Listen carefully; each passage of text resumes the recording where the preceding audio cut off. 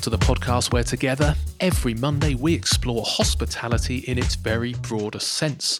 From culture and cooking, cocktails and coffee, nutrition and farming, politics and animal welfare, organic and sustainability, family and business, entrepreneurship, and much, much more. Come and learn with me, Mark Cribb, about where our food and our drink comes from, and the businesses and, more importantly, the human beings that thrive on where we decide to spend our time and our money. Sign up to our weekly newsletter at humansofhospitality.co.uk and hit subscribe on your podcast player of choice.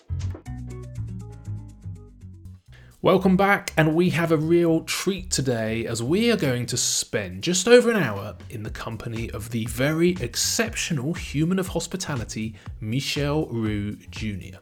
Now, I was particularly grateful that Michel took some time out of his diary right now to chat, since most of you listening to this, I'm sure, will be aware of the death of his absolute legendary dad, Albert Roux, on the 4th of January this year. Michel is back from France to deal with the arrangements and the funeral, and he's managing the challenges of his own closed businesses, and yet was still generous enough to spend some time chatting to me for all of you listening to enjoy. I'd also just like to share what an utter privilege it feels to get to have a one-to-one conversation with such greats of our industry. With over 120 episodes now recorded, if you told me at the start of this podcast adventure that I would get to spend some quality time one-on-one with some of my hospitality heroes, I would have given you a sceptical glance or two. But as a result of so many of you listening on a regular basis, and your emails of support and your subscriptions and your reviews of the podcast, you motivate me to get in touch with such great guests, and you motivate those great guests to say yes to what is often a pretty detailed conversation. So thank you for joining me on this adventure. It really does mean a lot. Okay, best off I get out of the way and make some space for our guest, and we're going to touch on Michel's family connections and following in the family legacy. We'll chat about the business side of being a chef and the importance of knowing your numbers, and that successful restaurants are rarely only about the quality of the food. We touch on what else it takes and how you need to make a customer feel to really enjoy their visit and want to return regularly. We also touch on some of the cultural differences between France and the UK, as well as the differences in the casual dining sector and even the street food scene, and whether we will ever see Michel in his very own street food truck. And of course, we cover the pandemic and Michel's hopes for the future. Yes, in business, perhaps more importantly, with his daughter and his grandson. I really hope you enjoy the conversation. I certainly did. Cheers.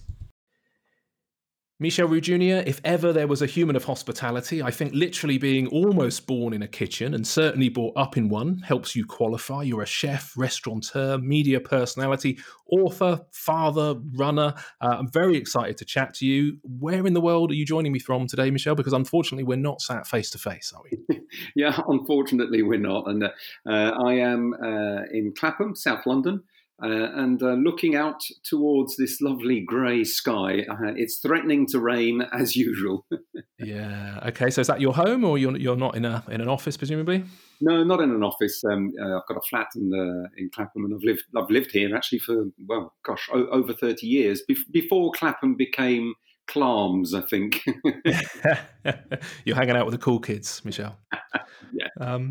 So look, just to start with, really sorry, sort of conscious of timing, really sorry to hear about the passing of your dad a couple of weeks ago. You must have been very proud to see this outpouring of love and support from so many people in the industry when the news broke. Absolutely. I mean, I knew and I appreciated, how much of a legend he was. But wow, yeah. I mean, just quite simply breathtaking.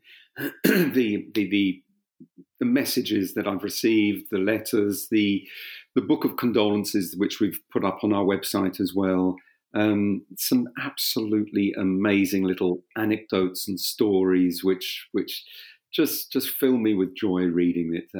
I knew I had a special dad, but it just makes it even more special now. Amazing. Yeah, good. All right. Well, yeah, must be very humbling to receive it. But thank you for carving out some time to have a chat with me. With that sort of very recognised family name, and I know you knew from a very young age that you wanted to be a chef.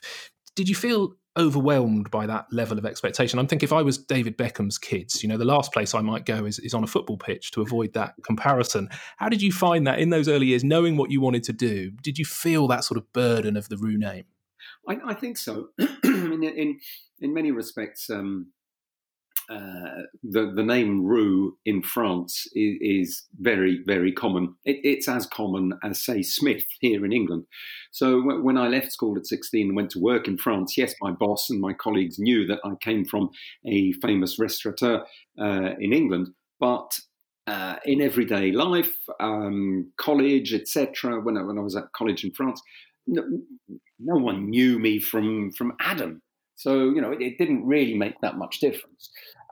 But I suppose the burden was there because obviously, the brothers had already carved their business and of course, the names, Le Gavroche, the Waterside Inn was already well established. So I suppose, it's never going to be easy to follow in footsteps that big. But I always wanted to, as a child, I've always wanted to do the same as my dad and my uncle, and that's work in this wonderful industry that is ours, the hospitality industry. Yeah. So I speak to quite a lot. I tend to focus on the sort of the smaller, the independent side, I guess, of the hospitality sector. So I get to speak to a lot of family people and family businesses, and often sort of multi-generational. And I think there's this external perception sometimes that, you get an easy ride if you're going into the family business. But actually quite often the opposite is true. And any business owner almost puts their kids, they don't want to just give them the opportunity. They want them to earn it and prove it and maybe make it even harder than it would be if you weren't a member of the family. What was your experience as a kid in those early days when you were sort of a helping hand? Were you given a leg up, or were you told you've got to work twice as hard as the next man? Twice as hard and more. I think Dad and Uncle were very, very hard on myself and Alain. We chose to follow them, but they made damn sure that we knew how difficult it was, and how much dedication we needed to achieve. Well, I was going to say, be as good as them. We're never going to be as good as them because they were the forerunners. They are the ones that actually, started it all. So, they were tough. They were very. I mean, many a times I was, tears in my eyes working at Le Gavroche and bringing up, stuff to the pass, and the old man, no, but. It was forming, and it was the right way, I think, to do it. My first job was, I think it was 13, washing pots and pans at one of the restaurants in the city, and I did that to earn money to buy my first racing bike, and then my first stereo set as well. So I'm working over the summer holidays, cleaning pans, peeling spuds and such like at the age of 13, 14, 15, before actually going to hotel catering. So, they instilled in me and in Alain a real value and a knowledge and appreciation of hard work. And you didn't get anything for free. You had to work for it. Yeah. I'm going to play that clip back to my 13-year-old son, who thus far has not offered to come in and do the washing up and peel the carrots at my restaurant, Michel. So I'll see if I can motivate him. I think times have changed a little bit, I suppose. Although I guess Emily started pretty early, did she? Your daughter? How soon was she in the kitchen helping out, or was it later in the modern world? Yeah, absolutely. I mean, at a very, very young age. I mean, probably about the same age as I did, and she always, same as me, said, I want to be, in the hospitality industry. I want to work as a chef. I want to do the same as my dad. So yeah, very young age, she would come in to Le Gavroche, and I'd stick her in a corner, and she'd blanch and peel 10 boxes of tomatoes and concasse and peel buds, and I'd sometimes do some more delicate, intricate work as well. So no, she absolutely adored it.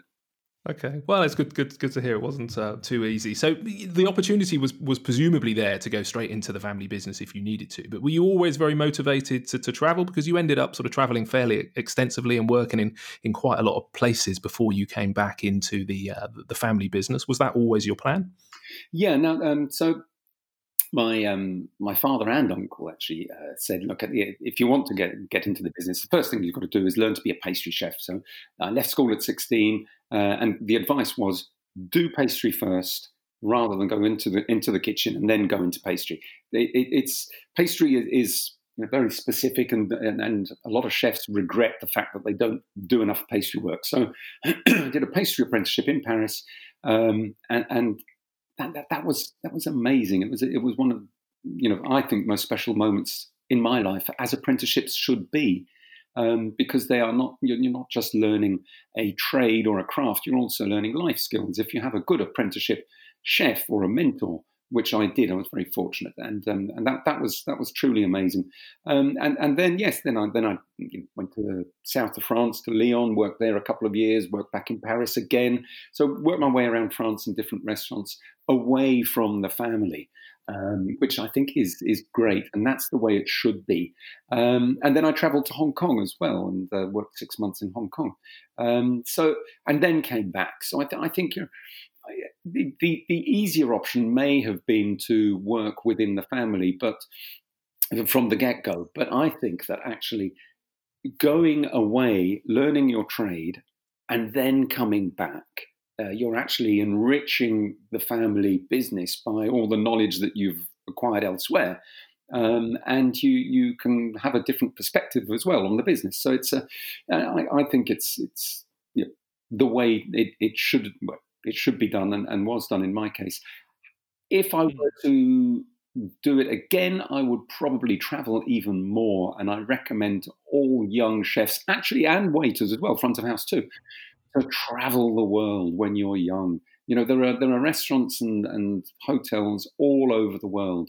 And obviously sometimes it's difficult to get work permits and visas, but with a bit of, it can be done. And enjoy it, travel the world, open up your mind and your experiences. And if I were to do it again, I would spend more time in Asia, definitely. Yeah, I was very lucky actually. When I was 20, I went away for a couple of years and spent about 9 months in Asia. Not in kitchens, but just incredibly energetic, vibrant, sort of the chaos of humanity, and loved it. And I would certainly encourage my kids to do the same. Although I'll miss them. It's hard to imagine when they're 11. Although homeschooling at the moment, I might encourage they go sooner rather than later, but they can't. Luckily, there are no flights. So on that pre sort of Le Gavroche part of your journey, you clearly learned a lot about the business element as well as the food element of restaurants. Was there somewhere specifically, because they can be very different, I think, can't it, being a chef or being a restaurateur? Was there somewhere specifically where you learn that business element? And what do you think the difference is between a chef and a restaurateur? Yeah. I mean, my dad sent me off to a chartered accountant, actually, who was a friend, to work there for, I think it was about 3 or 4 months, which at the time I thought, what am I going to be doing there? Crunching numbers. And I know, not forgetting that I absolutely hated maths at school. In fact, I was terrible at maths. But he was absolutely right, as he usually was, to send me there to learn how to do the basic accounting. And just learning how to read a balance sheet, read a profit and loss account, and just basic business acumen, which I learnt over the 3 months, which was fabulous. Which means that I can talk to an accountant, I can understand the figures, and it's basic. I'm not a chartered, an accountant, or but I understand the figures. And that is important. And I think, all young chefs and front of house should do some kind of training in that respect, because we constantly hear of chefs going mad, opening a business, opening a restaurant, and you look at the price structure and you think, hang on a minute, and then you see they're driving a Ferrari after they've only been open 6 months, and you think, hang on a minute, what's going on here? And they've normally forgotten about the VAT bill, I think. Yeah, and then they're closed. and they've gone bust, and they scratch their head and wonder why. And yeah, business acumen or business knowledge is so important. Yeah, I don't think people realise how much of a chef, certainly when you get into a senior position, how much of it is maths, isn't it? Your GP on food is really important, and all too often you see people almost, I suppose, promoted beyond their skill set. Do you have, and lots of chefs are creative, and they've often come not through the sort of traditional route of education, like you say. Some of them you see either setting up their own restaurant and perhaps failing. Some of them you see going into a head chef position and it not being what they expected. With your team, do you sort of formalise the business training when you take somebody under the Roux wing? Is that part of their development?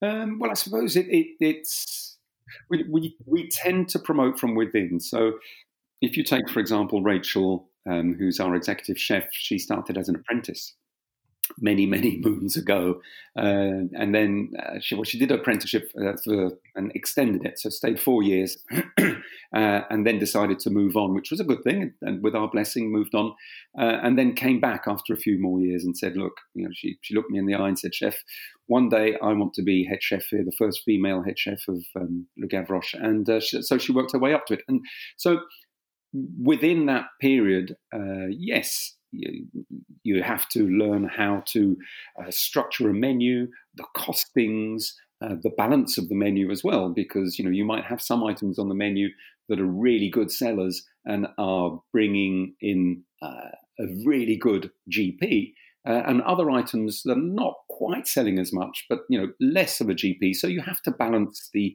menu in that respect as well. Yeah. And we share the figures at the end of the month. We go through them and all of that. So it is important. And we set each other targets as well. So I set them little targets. I set them and front of house as well targets. So we work together, and we know that what the business needs financially to survive. Okay, so it's a tough sector business. It's tight margin. Maths is just one aspect of it. What do you think? With all these hundreds of moving parts and tiny margins, what do you think the hardest aspect of running a restaurant is in your experience? Gosh, is there a list? Yeah, where do I start? I mean, you would know, but I think ultimately it's the experience of the diner. It's not it's not all about the food. And I think that's where a lot of chefs get it wrong. That they cook for their own ego almost, and then they get upset if the customers don't like it.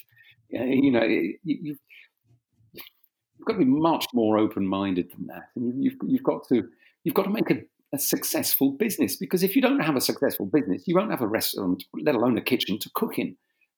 So it's an experience. You have to look at it as if you were the customer, the guest coming into the restaurant.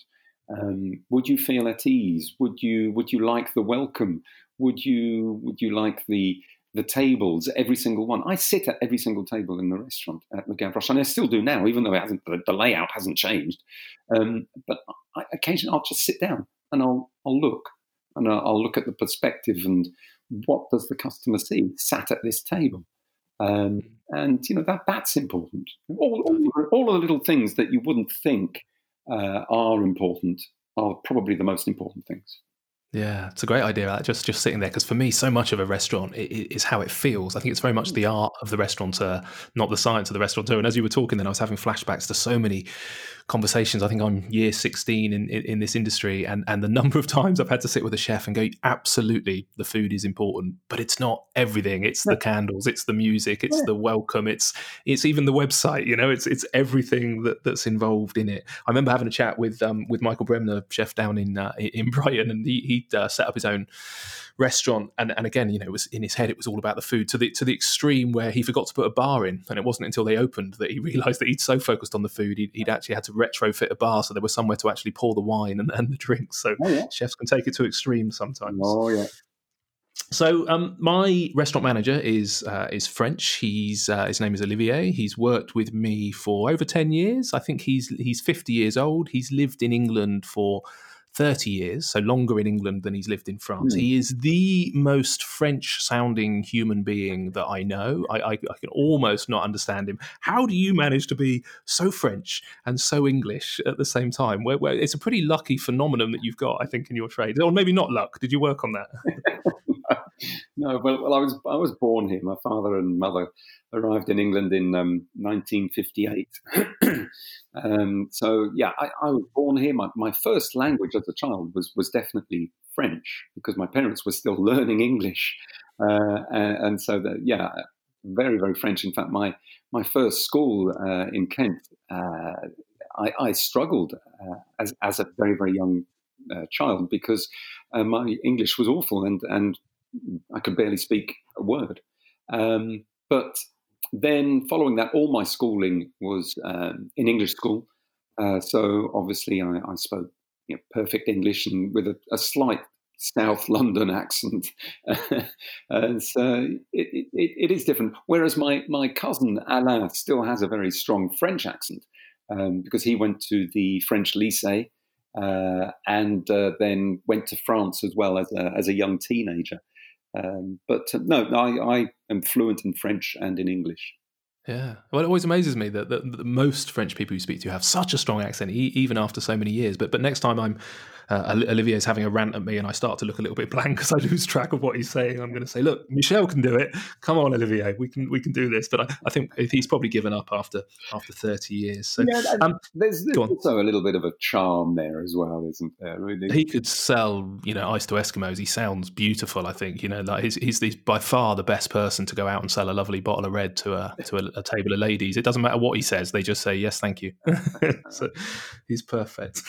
You took over Le Gavroche back in 1991, but you were there earlier than that. I was kind of imagining maybe the frustration of you sort of sitting on your hands or biting your lip, and was it sort of, were you desperate to get involved and make some changes because you could see what you wanted to do? And I suppose, do you remember that first night on the pass? Was there a sort of a life event change where all of a sudden it was your name above the door rather than your dad's, or actually did it feel much more transitionary and less of a life event than that? Yeah, I mean, it was more of a transition because I was back at the restaurant, back at Le Gavroche, I think it was in 88, maybe, actually it might have even been 87, and officially took over in 91. But yeah, I mean, for those 3 or 4 years before 91, yeah, Dad was just popping in every now and then. Just he wasn't really running the restaurant at all. So it was already my kind of. Well, yeah, I was the head chef, but doing my father's cooking. And gosh, yeah, there were certain things which were really annoying me, and we used to bicker, and he used to give me earfuls, and I used to give him earfuls back, and it was fraught at times, but it was all good because whether it was his dish or my dish, it was. We agreed that they were both very, very good, except his were better.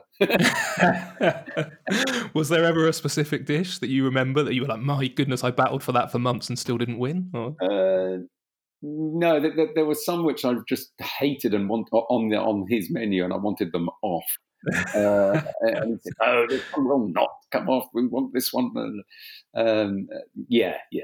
But no, at the end of the day, if my old man annoyed me too much, I'd just slip a little bit of coriander in his food, and he would really get wound up.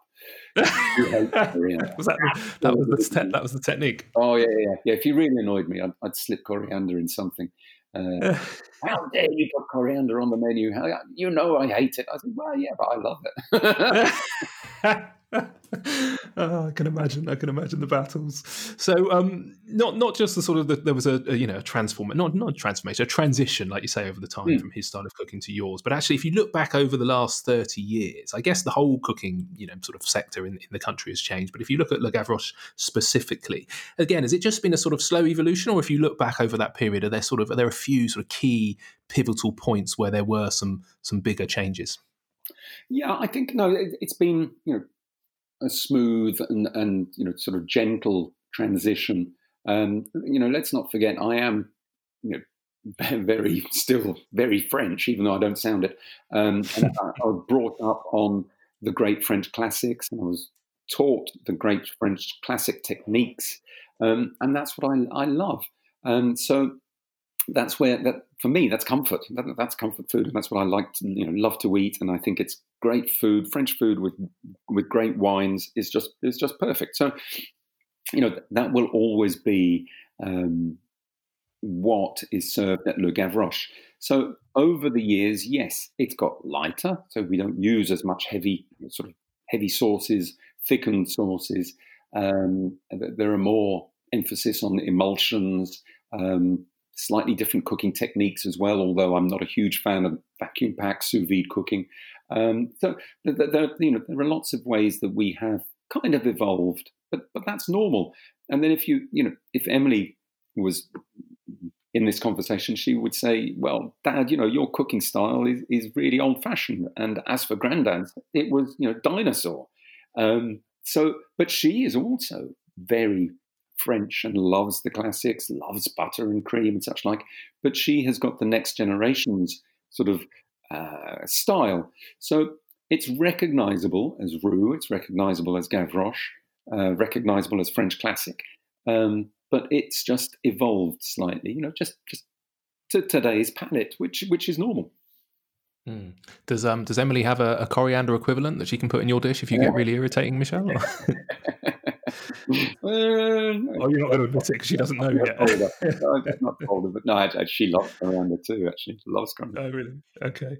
The whole sort of Michelin star thing, and your family, incredible reputation for the standards that you've maintained. Do you find that constrictive sometimes in perhaps wanting to be more experimental? And do you constantly have to, as you're coming up with new dishes, do you sort of have to consider its impact on stars, or actually is a good dish that you and the customers love also good enough for Michelin?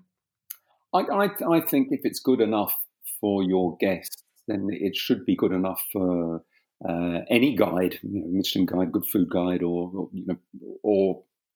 food bloggers or whatever. So if your customers come back time and time again and reorder that same dish because they love it, then it should be good enough for to make your mark. That's. I think that's what you should go by. You should never cook for stars. You should never cook for the Michelin guide or any guide.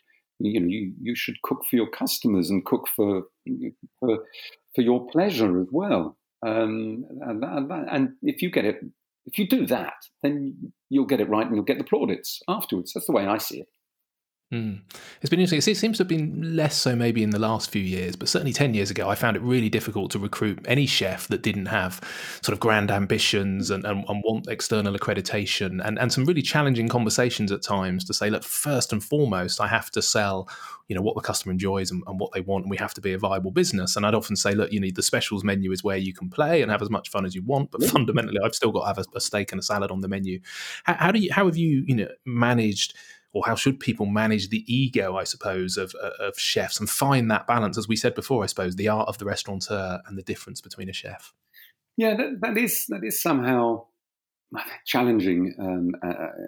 But you're absolutely right. You mentioned the daily specials, and that is something that we do use. And so the a la carte is sacrosanct.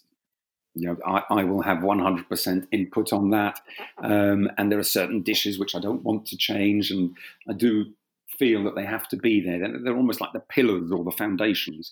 But then the specials, yes, you can have a bit of fun with that, and that's where your head chef can maybe show off a little bit, and you discuss them with your chef, and then you try them and trial them maybe, and gauge the response. And then maybe tweak it, and then ultimately that can maybe then go on to the full a la carte, which is which should be the holy grail for your head chef. And you say, wow, look, I've actually managed to get one of my dishes onto the a la carte, which is that's the way I think it should work anyway. Perfect. Okay. Well, that was always my sort of get out of jail card, so to speak. Every time I see you interviewed, we're obviously very lucky we get to see you on the TV, and you just come across as a really genuinely nice guy, generally got a big smile on your face, a little glint in your eye. You seem like a very happy chap. Yet you've come through an era of sort of kitchen culture. I think of, the Ramsays and maybe the Marcos, and this general perception of kitchens being quite hot-headed and being quite angry. I actually phoned Steve Groves, who I know because he used to live in Bournemouth, one of your chefs, yesterday, because I thought, I'm going to just find out, is it true? Is Michel genuinely a nice guy, or actually, when the cameras are off, is he an angry man? And he couldn't have been more complimentary about you. He said you were genuinely a really decent guy, which was quite a relief for me because I didn't want to be sworn at for an hour. What's your experience of that era, I suppose, of kitchen cultures? Have you changed? Did you witness the sort of culture that we have a bad reputation for? And do you think it is finally changing?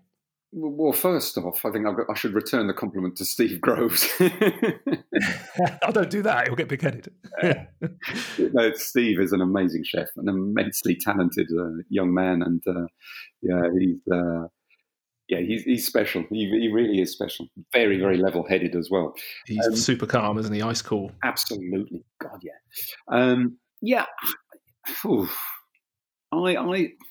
I always look and try and find positives, and that's so important. And that's not just in the kitchen; it's in life in general. It's not easy. Kitchens can get very, very hot and like pressure cookers. Do I ever lose my rag? Do I ever swear? Yes, of course I do. But it's important to lose your rag at the right time and to not dwell on it. If something goes wrong, then you have to find out why it went wrong. I tend to blame myself if I shout and scream, and if something goes wrong, I blame myself because I think, well, hang on, why did that go wrong? I should have been in total control, or I should have shown this person what to do, or I take the blame, and it annoys me immensely. But I also find that if the kitchen is shouting and screaming and there's less control, and if you lose control, then ultimately the food is not going to be right. So it is difficult, and kitchens are a sort of a pressurized atmosphere because everybody is fighting for perfection and to get everything right, and timing is so essential too. So when you've got a brigade of chefs and they're all trying to get everything together for one specific time, it's not easy. It really isn't easy. But I went through, yes, a shouty time, I suppose, when Gordon was in the kitchen as well with me at Gavroche, and there was definitely a lot more shouting and swearing 30 years ago. But we've moved on from there, and I think that's for the better. Yeah, okay. An amusing thoughts of imagining you two in the kitchen. You just seem so different. I can't imagine you sort of calmly putting him down and him having a rant. But, I mean, Gordon 30 years ago was a shouty, shouty chef, and swearing. Every other word was swearing. I mean, he's always been like that. He used to just say, "All right, that's it. Calm down. Service. Let's get on with it." And he would, for me, Gordon is one of the most talented, in fact, the most talented chef, naturally talented chef I've seen at Gavroche, for sure, bar none. Unbelievable natural talent. But fiery, yeah. But they certainly don't seem to use the bleeper machine on the telly with you as much as they need to use it with Gordon, Michel. You mentioned then sort of that sort of stress of the kitchen, I suppose, and when you think about, I think it's phenomenal. I heard you chatting in another interview about sort of people who've not worked in kitchens, and actually when they come in and they observe how it works and the different sections, and everybody's called chef and everybody's talking to each other, and there's an amazing energy and buzz and vibe, and do you still get to do a sort of a busy stressy night, a Saturday night on the pass, or if not, do you miss that energy, or do you just every now and again almost have to go and have your fix, I suppose, and go, right, I've got to do this again because I really want to feel that energy sort of surging through my veins? Yeah, no, I'm at the restaurant most days, lunch and dinner, which our guests are always always taken aback when they see me. They go, "You're here on a Saturday night. Thought you'd have your feet up." I said, "Well, it's my name on the door, and I actually do enjoy coming in and being there." I don't cook at the stove anymore. I do the odd occasion. I'll cook the odd cheese soufflé, the odd soufflé suissesse, and I'll do a little bit here and there. But no, I'm not behind the stoves. And I quite honestly, I do a little bit on the pass, but not that much. But I'm actually on the pass, but on the waiter side, and I'm helping them, and I'm measuring times and keeping an eye out on the quality and having a little taste and putting my finger in the sauce, metaphorically. So I'm there. And I just enjoy it. I enjoy the buzz, the atmosphere, the watching all the young chefs, working their backsides off to get, to deliver the food beautifully, and it's just wonderful. I just thoroughly enjoy it and enjoy the buzz, the atmosphere, the beautiful produce, the end product, and then going out and meeting and greeting all the guests and having a quick chat with everybody and wishing them happy birthday, or it's just that experience. I think we talk about experiences of a diner, but you have to make that experience, and you have to make that memory for the diner. It's, as I said earlier, it's not just the plate of food. Yes, that can be memorable, but that memory is just taste and visual. But the experience is more in the soul, and it's an aura that's in the restaurant, and that's created by the front of house and the kitchen as well, and the boss. It's simple. Yeah, I don't know if it's simple, but it's beautiful when it works, and like I say, it's back to that feeling, isn't it? And you just know the music is the right level, the background chat is the right level. It just feels good. But you mentioned then that sort of, I suppose, the contradiction between the pros and the cons. So Saturday night being at work, I know I've heard you talk before about the sacrifices you had to make from a family perspective. We're very much aware, if we work in this sector, it's almost like a drug. We love it but hate it, almost an equal measure, because sometimes the sort of balance that it forces us to make. What was your thoughts as it became clear that Emily wanted to get into the restaurant world? As a dad, was your gut preference that perhaps she would have a better quality of life exploring something else, or were you always sort of very encouraging and saying, no, go for it? Well, we certainly didn't push Emily into the industry, but at a very, very young age, she wanted to be a chef and said that. My wife tried to dissuade her, and she worked in the industry as well, my wife, and still does. But said to her, look, you also love art and photography. Maybe you could become a photographer and specialize in food photography, or there's food journalism, there's lots of other things, or maybe front of house as opposed to in the kitchen. And but no, she was adamant, and she was, no, that is what I want to do, and that is what I'm going to do. When I, she repeated it and said, this is my decision. I want to go to hotel catering school, and I want to qualify as a chef, and I want to work in kitchens. And she is. She's a very stubborn young lady, and she knows what she wants, and that's good. That's very, very good. Does it make you feel proud now that she's doing it? Oh, good Lord, yes, absolutely. Proud, but very. Gosh, it was difficult, because there were times. I remember when we were going to visit her when she was working in Monaco or working in Paris, and she'd look absolutely knackered. Black sort of around the eyes, and burns up and down her arm, no nails, and think, oh my God, what have I done to my poor daughter? But when you'd speak to her, and she'd talk about what she was cooking that day, and what she'd cooked, and what she'd learned, and all of that, and you think, wow, this is amazing. That she's 100% immersed in being a chef, and then she got headhunted as well for another restaurant, and I think, wow, look at that, isn't that amazing? Somebody in another restaurant has offered her a job, and obviously knows about her. And that's great. That's fantastic. Very, very proud. Yeah, you can't see the grin on my face, but with an 11-year-old daughter and sort of wondering what she's going to do in the future, it's I can imagine how exciting that must be. Do you get invited over to Susie now opened her own restaurant? Do you get invited for lunch, and are you very conscious of? I suppose, are you allowed to make comment? It's like walking on eggshells. My daughter loves baking, and trying to give us some feedback is incredibly challenging. You had that experience with your dad. Do you try and manage it in a very different way? Are you allowed to pass comment, or do you just keep your mouth shut and enjoy your lunch?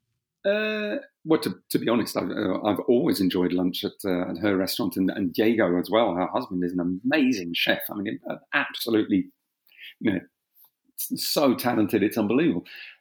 So they make a great team. Yeah, I've never had any cause to complain or pass comment. It's just exceptional. And I feel immensely proud when I go and eat there and I taste their food and see their restaurant, because it really is it's a wonderful, wonderful place, and they were doing so well until this bloody pandemic arrived.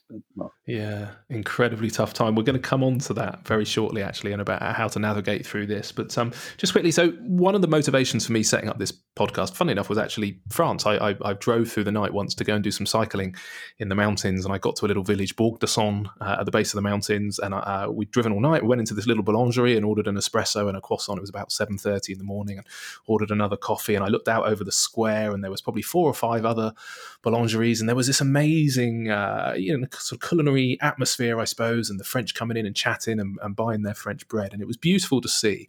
And all I could think about was, why at home were people, probably popping into a BP garage and pressing a button on a Costa machine and getting their coffee and buying a vac-packed patisserie, or we couldn't even call it that, some bit of slime.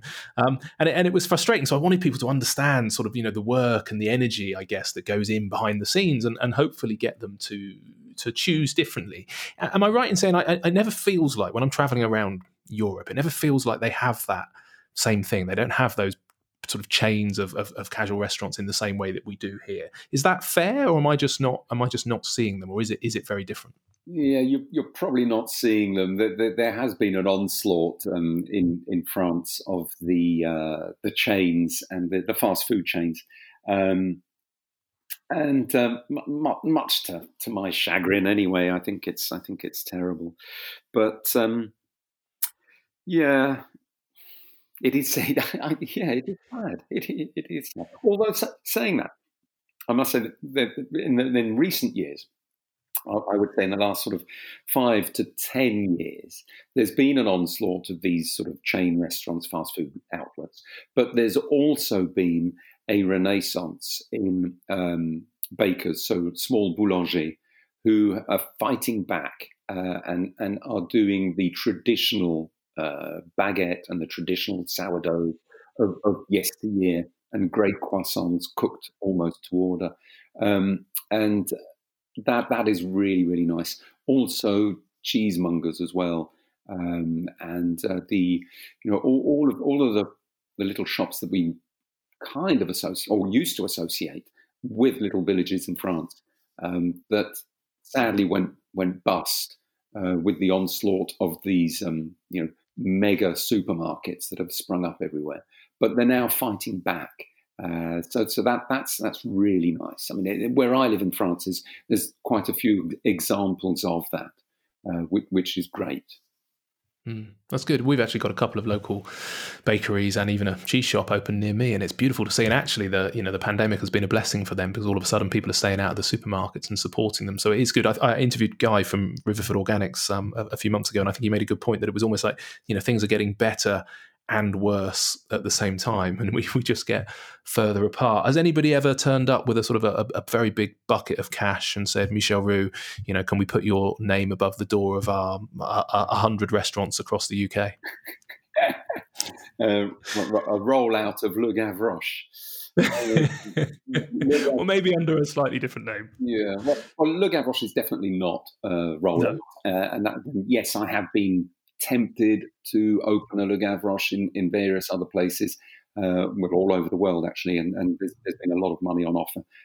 But I've always declined. Le Gavroche will remain unique, and will remain, the one and only. Other Roux restaurants, yeah, of course, definitely.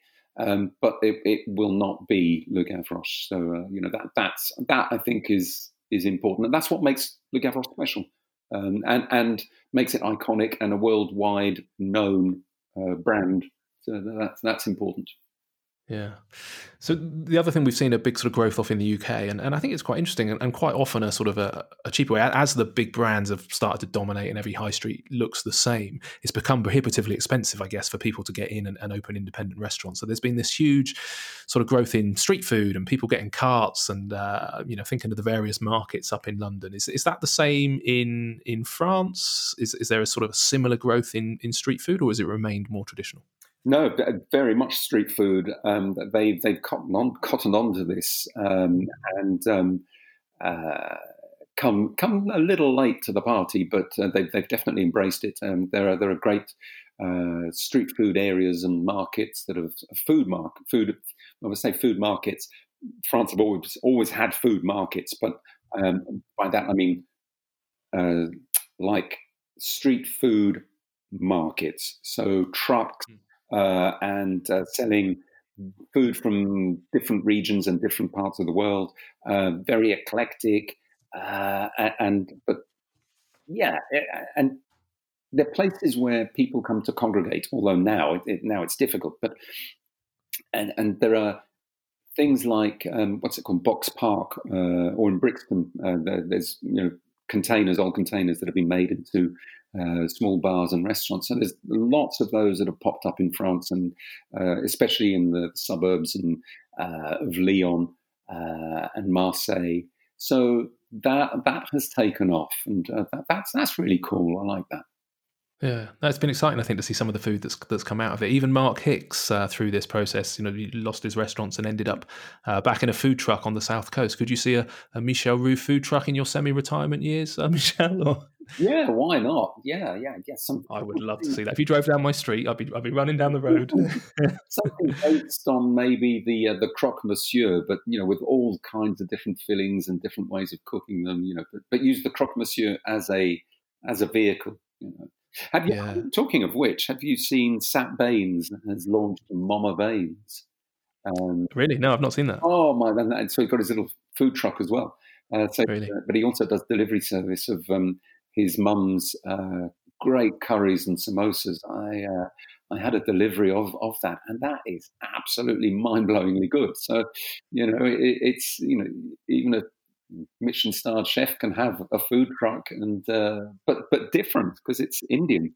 It's brilliant. Yeah, I love that. Somebody said to me the other day, it's like when the ice cream vans used to come down your road and ring the bell. Why doesn't somebody have a food truck that comes down your street at lunchtime, especially at the moment when everybody's working from home, and literally rings a little siren and everybody piles out and buys their lunch. So if anybody's listening and has got time for a new business idea, I'd love to see knowing a few trucks were coming down your street on a regular basis. It'd be fantastic, particularly if you or Sat was in them, to be fair. But, I want to touch a little bit on our sort of responsibilities as restaurateurs. I always think that if I get on a plane, I expect the pilot to know a hell of a lot about how to fly a plane, and I don't need to know that. And I sort of feel the same in restaurants and in food and drink. And I feel this sort of sense of responsibility, but it's tricky because at the end of the day, we need to run restaurants where people buy produce and we make a profit. But I also feel that we should be helping educate people around food and drink, and by which I mean, where it comes from and the impact that it's having on the planet, but also the impact it's having on our bodies. That we've clearly got one of the biggest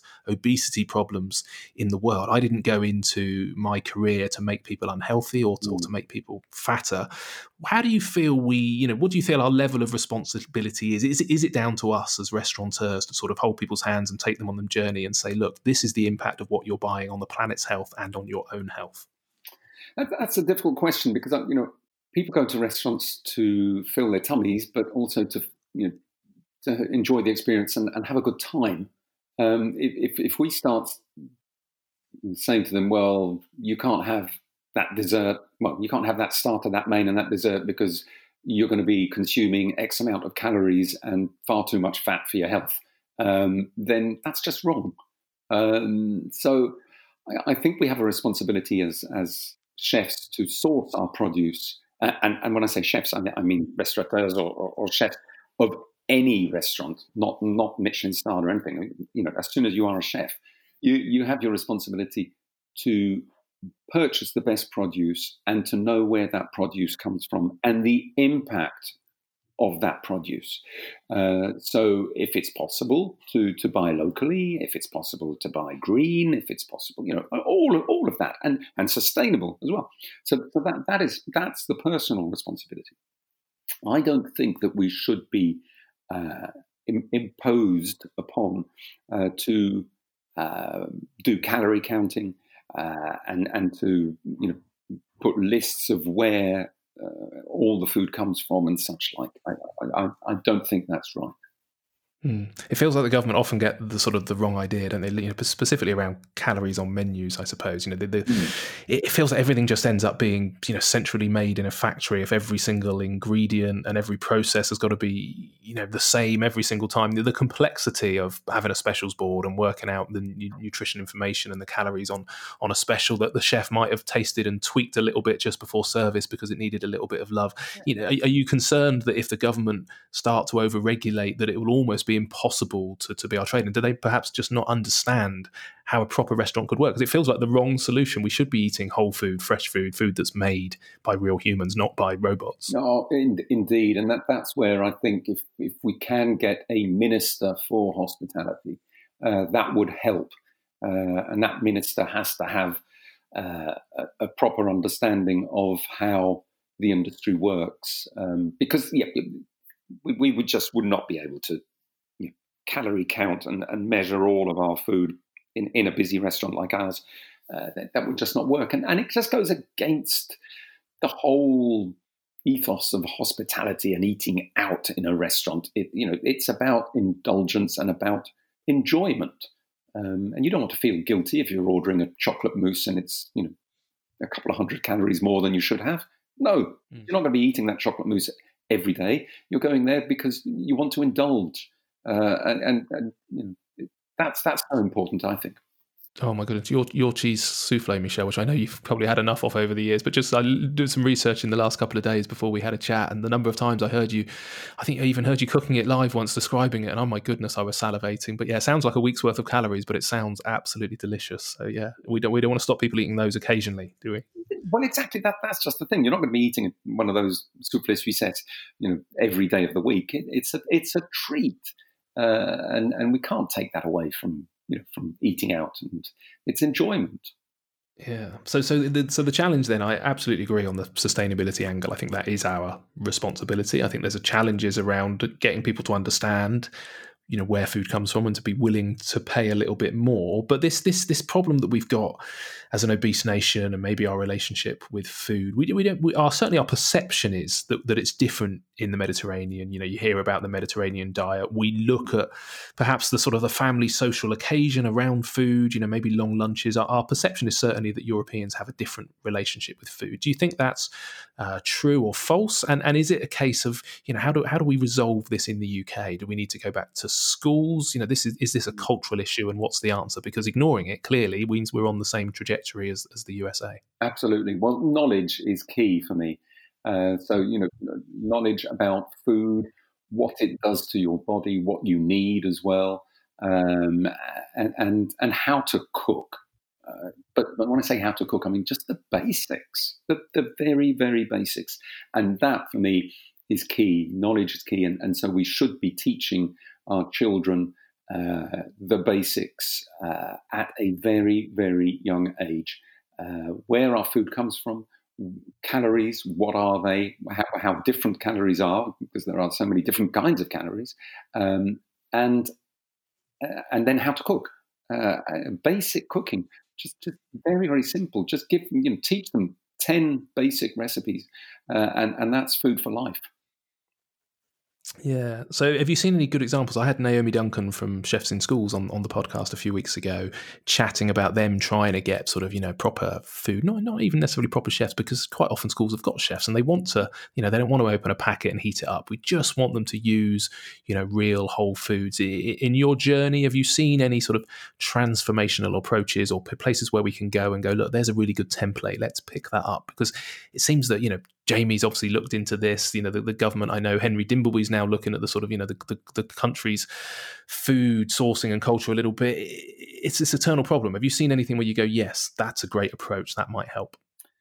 Oh gosh, I mean that's difficult, and of course, school lunches at the moment is a bit of a hot potato, isn't it? But I remember visiting the French Lycée here in London twice, the canteen, and although it's well, there are fees, so it's a fee paying, but it is state subsidised. So the canteen there, the food was prepared fresh every day by chefs, and the food there was really good. It was wholesome food for the children.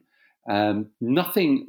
I mean, it wasn't expensive and it wasn't fancy, but it was just good, fresh food. There was always fresh fruit, fresh vegetables, salads, cold meats, and then there was always a hot dish, including a vegetarian dish with fresh vegetables, and a cheese. Very French, isn't it? There's always got to be cheese. A little charcuterie board for lunch at school, lovely.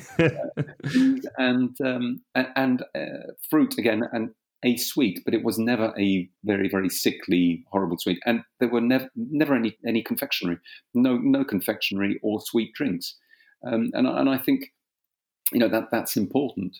And I think nowadays too many children have just grab what there is. So a bag of crisps, some overly sweet confectionery, and that makes part of their lunch.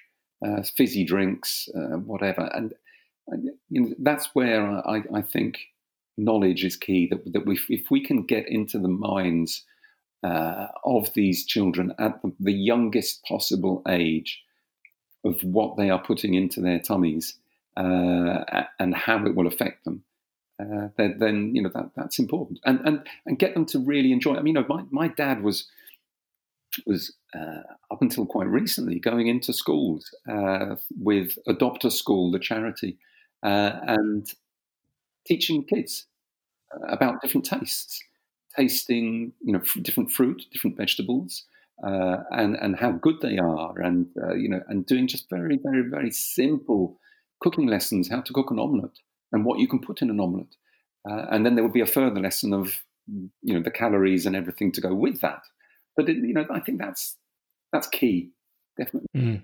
Yeah, no, I think you're right. We did a project recently with a school, and the teacher said, look, it was the most engaged they'd seen the kids. They had to come in and come up with some dishes and do some baking and show us something a little bit sort of bake-off style. So the kids like it. Clearly the demand and the need is there. They're much more excited that when a restaurateur or a chef comes in than probably when an accountant or a estate agent comes in.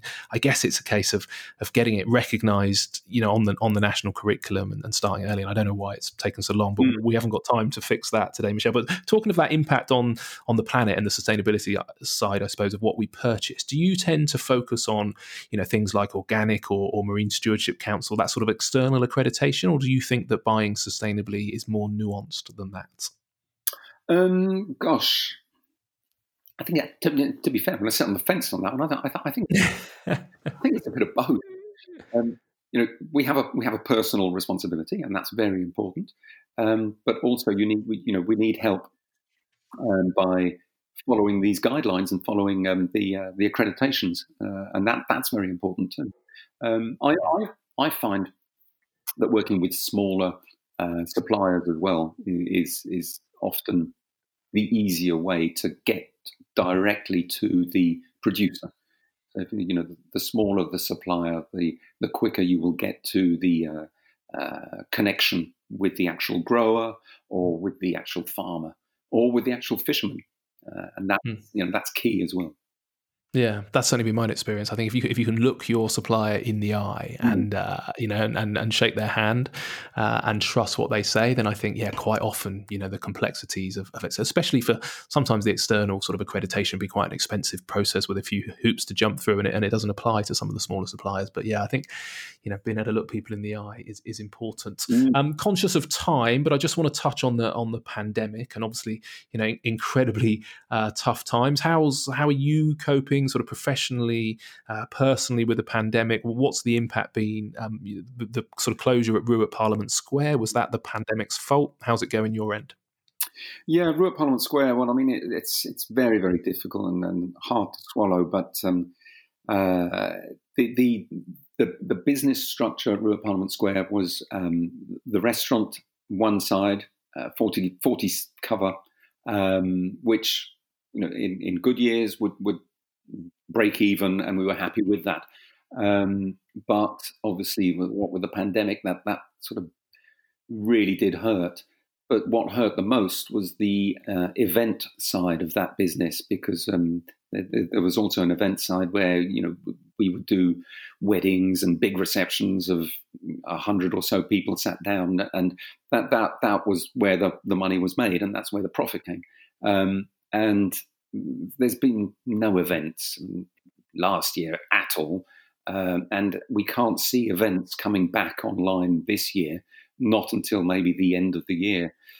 So unfortunately, we had to take the decision to cut our losses there and close Parliament Square, Rue at Parliament Square, which is incredibly sad because, as I mentioned earlier, Steve Groves is an incredibly talented chef, and we're keeping Steve busy, and we've got work for him, and I'm still going to be working with Steve, which is great, and some of the sous chefs as well. We've managed to get jobs for them, and front of house too. But it is incredibly difficult. For Gavroche, well, yeah, it's tough. It really is. Lockdown 1 was just manic, crazy. Lockdown 2, we knew what to expect, and this latest one, I think that the problem with this one is that we don't know when we're going to get out of it. And yeah, I've done a lot of virtual cook along, which is good. It keeps me busy, and it's a little bit of income coming into the business, because we need a trickle of income. We need something, because there are so many fixed costs and outgoings that have to be paid. And then we dabbled in the delivery of food boxes, which was an incredible amount of work. I mean, a truly huge amount of work for next to nothing return. So people who say, "Well, just do takeaway," it's not that easy. It's not that simple. It can and can't. It can work, yes, but it doesn't pay the bills. Not entirely, anyway. No. There's lots. I've launched an e-shop. Now that's been really good. That's saved a couple of jobs, which is great. So yeah, and then we're looking to do maybe something for Valentine's coming up in a month's time or so. So doing something special through the e-shop. So maybe food related, champagne related. So yeah, there are things that you can do to try and just at least get a trickle of money coming into the businesses. Yeah, we very much share that experience. We did more in the first sort of lockdown, but the lack of viability of some of the stuff, we were doing drive-through food collections, deliveries, very much this time, more about battening down the hatches. I think certain restaurants and certain styles of food probably lend themselves to delivery easier, but it is, really, really tough, but still wanting to stay relevant, saying we're going to do something for Valentine's night. We won't make any money out of it, but it gives the team a project to focus on, and hopefully it just keeps us in the mind eye of the customers. But it's heartbreaking. Sorry, go on. Yeah, that's important too. It's just to keep it out there, to keep ticking over, and to keep your staff motivated and feel as if they are still relevant and useful. And that's so important, because I really do fear for mental health as well, because sat at home doing nothing is soul destroying. It really, really is. So you've got to keep motivated and you've got to keep doing something. Mm. Where do you think the sort of impact of this, I'm still not sure the government get it, and we'll come on to it, maybe support, but it's been pretty heartbreaking to see just the number of restaurants that appear to be, closing for good, not just the pandemic. What's your experience of the level of pain out there in the industry, and how do you see this playing out? Do you think it's the big guys, with the shareholders that are going to get through, or do you think it's the more nimble independents? Where's your sort of level of fear as to how many people perhaps aren't going to come out of this, and who's it going to be? I think, well, we've lost many, and there's a lot more that sadly will go under. I think you're absolutely right in saying that the smaller independent and nimble ones could survive a bit longer, but then again, it all depends on landlords. If you've got a really good landlord who's understanding, then and your restaurant is in an area maybe in the suburbs, then where rents are slightly less, then you've got more of a chance of survival. And then you've got the big guys, and we know who they are, the big guys with a big shareholding and big, deep pockets. They will survive. And then you've got the sharks that are out there that are lapping up and already starting to buy up places and buy up businesses, because there's businesses that are going bust and that are going for a song. So some people will make money out of this, and others will be forever in debt, and that's so sad, so sad. And it's not just restaurants. Let's not just say, this is the hospitality industry as a whole. So it's all our suppliers as well, and they are on their knees. It is awful. It's an awful, awful time that we're all going through. You're right. It is genuinely heartbreaking to hear some of the stories. So if you were sat in a meeting with Boris and Rishi, what would you be telling them? What would you be asking them for? What sort of help do you think we need, not just for your business, but for the sort of the wider sector to help us bounce back out of this as soon as possible? Well, VAT to remain at 5% for at least 2021. Business rates, again, for the whole of the year. That would be an immense help. I would also look at the furlough as well, because it's all good and proper paying furlough, but the businesses have to pay for pensions and other taxes when we're not actually employing these people are not working. So it might seem trivial and small, but it does add up. So I really don't understand why the businesses have to pay on top of that. And that's just not right. The grants are not even touching the sides. I think we have to be very careful what we say, because the government is doing, I think, a lot. Could they do better? Yes, I definitely think they could do better. You just have to look how they've operated in France and in Germany, for example, whereby they are taking a percentage of the business's turnover and paying that, and paying furlough. There's definitely a lot more we can do, because otherwise we're not going to get out of this, and there's not going to be many restaurants or pubs or hotels or bars for people to enjoy when we do get out of this. Well, we're sort of supposed to be one of the big three economies, aren't we, with France and Germany? And it keeps getting wheeled out what they're doing. It's the same in rents. They seem to have a sort of tax relief for landlords so that there's this shared burden. We just seem to keep kicking the can down the road with this moratorium. Why do you think that Britain isn't, up there with France and Germany in its support? I think it should be a shared burden. You're absolutely right. And then don't get me started on insurance as well. In France, the insurance operators are now being bullied and shamed by the restaurateurs and hoteliers and the government to cough up.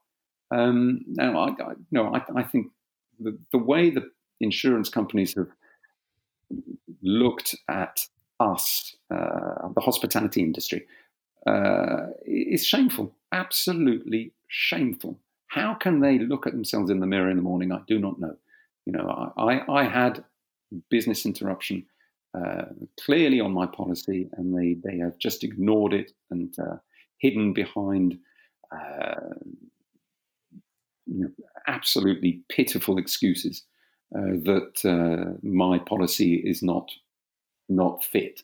Well, I'm going to fight this, and like a lot of restaurateurs, it's shameful. The way that they're being treated is shameful. Yeah, it's a mess, and there's enough traumas in trying to get through this without those additional hassles. I want to concentrate just very briefly to finish off.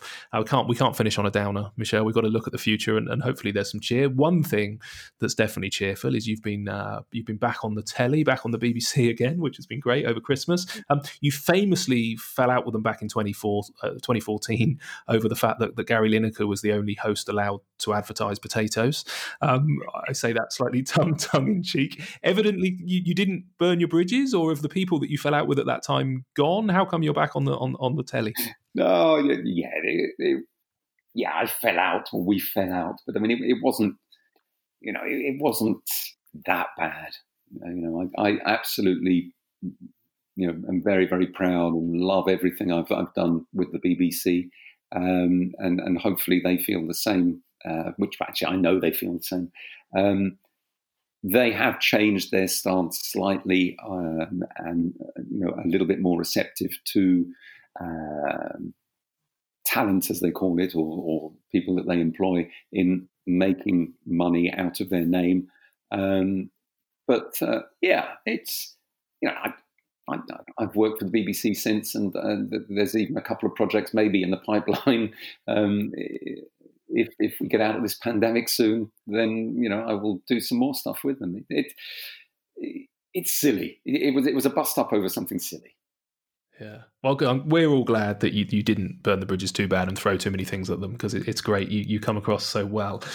Just looking then, last thing, so many years you've been doing this, you've been in the sector. I'm interested, I suppose, in what motivates you. And you're 60 now. If you look at maybe your 70th birthday, so look in 10 years' time, and you're looking back into the last decade, what would put a big grin on your face? Are there some sort of particular things that you would love to achieve in the next 10 years that you can look back on and raise a glass on your 70th?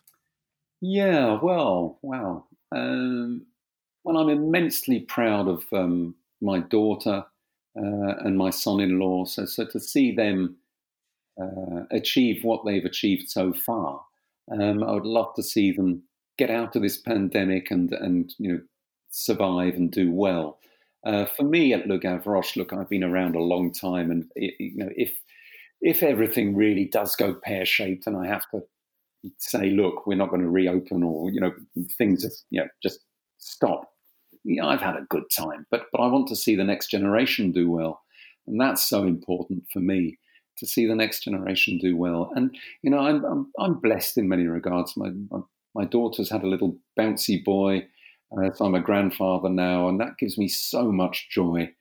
So in 10 years' time, hopefully, I can take him to a football match, and we can go and watch a live game with all the crowd and have a good time. That's what I want to do in 10 years' time.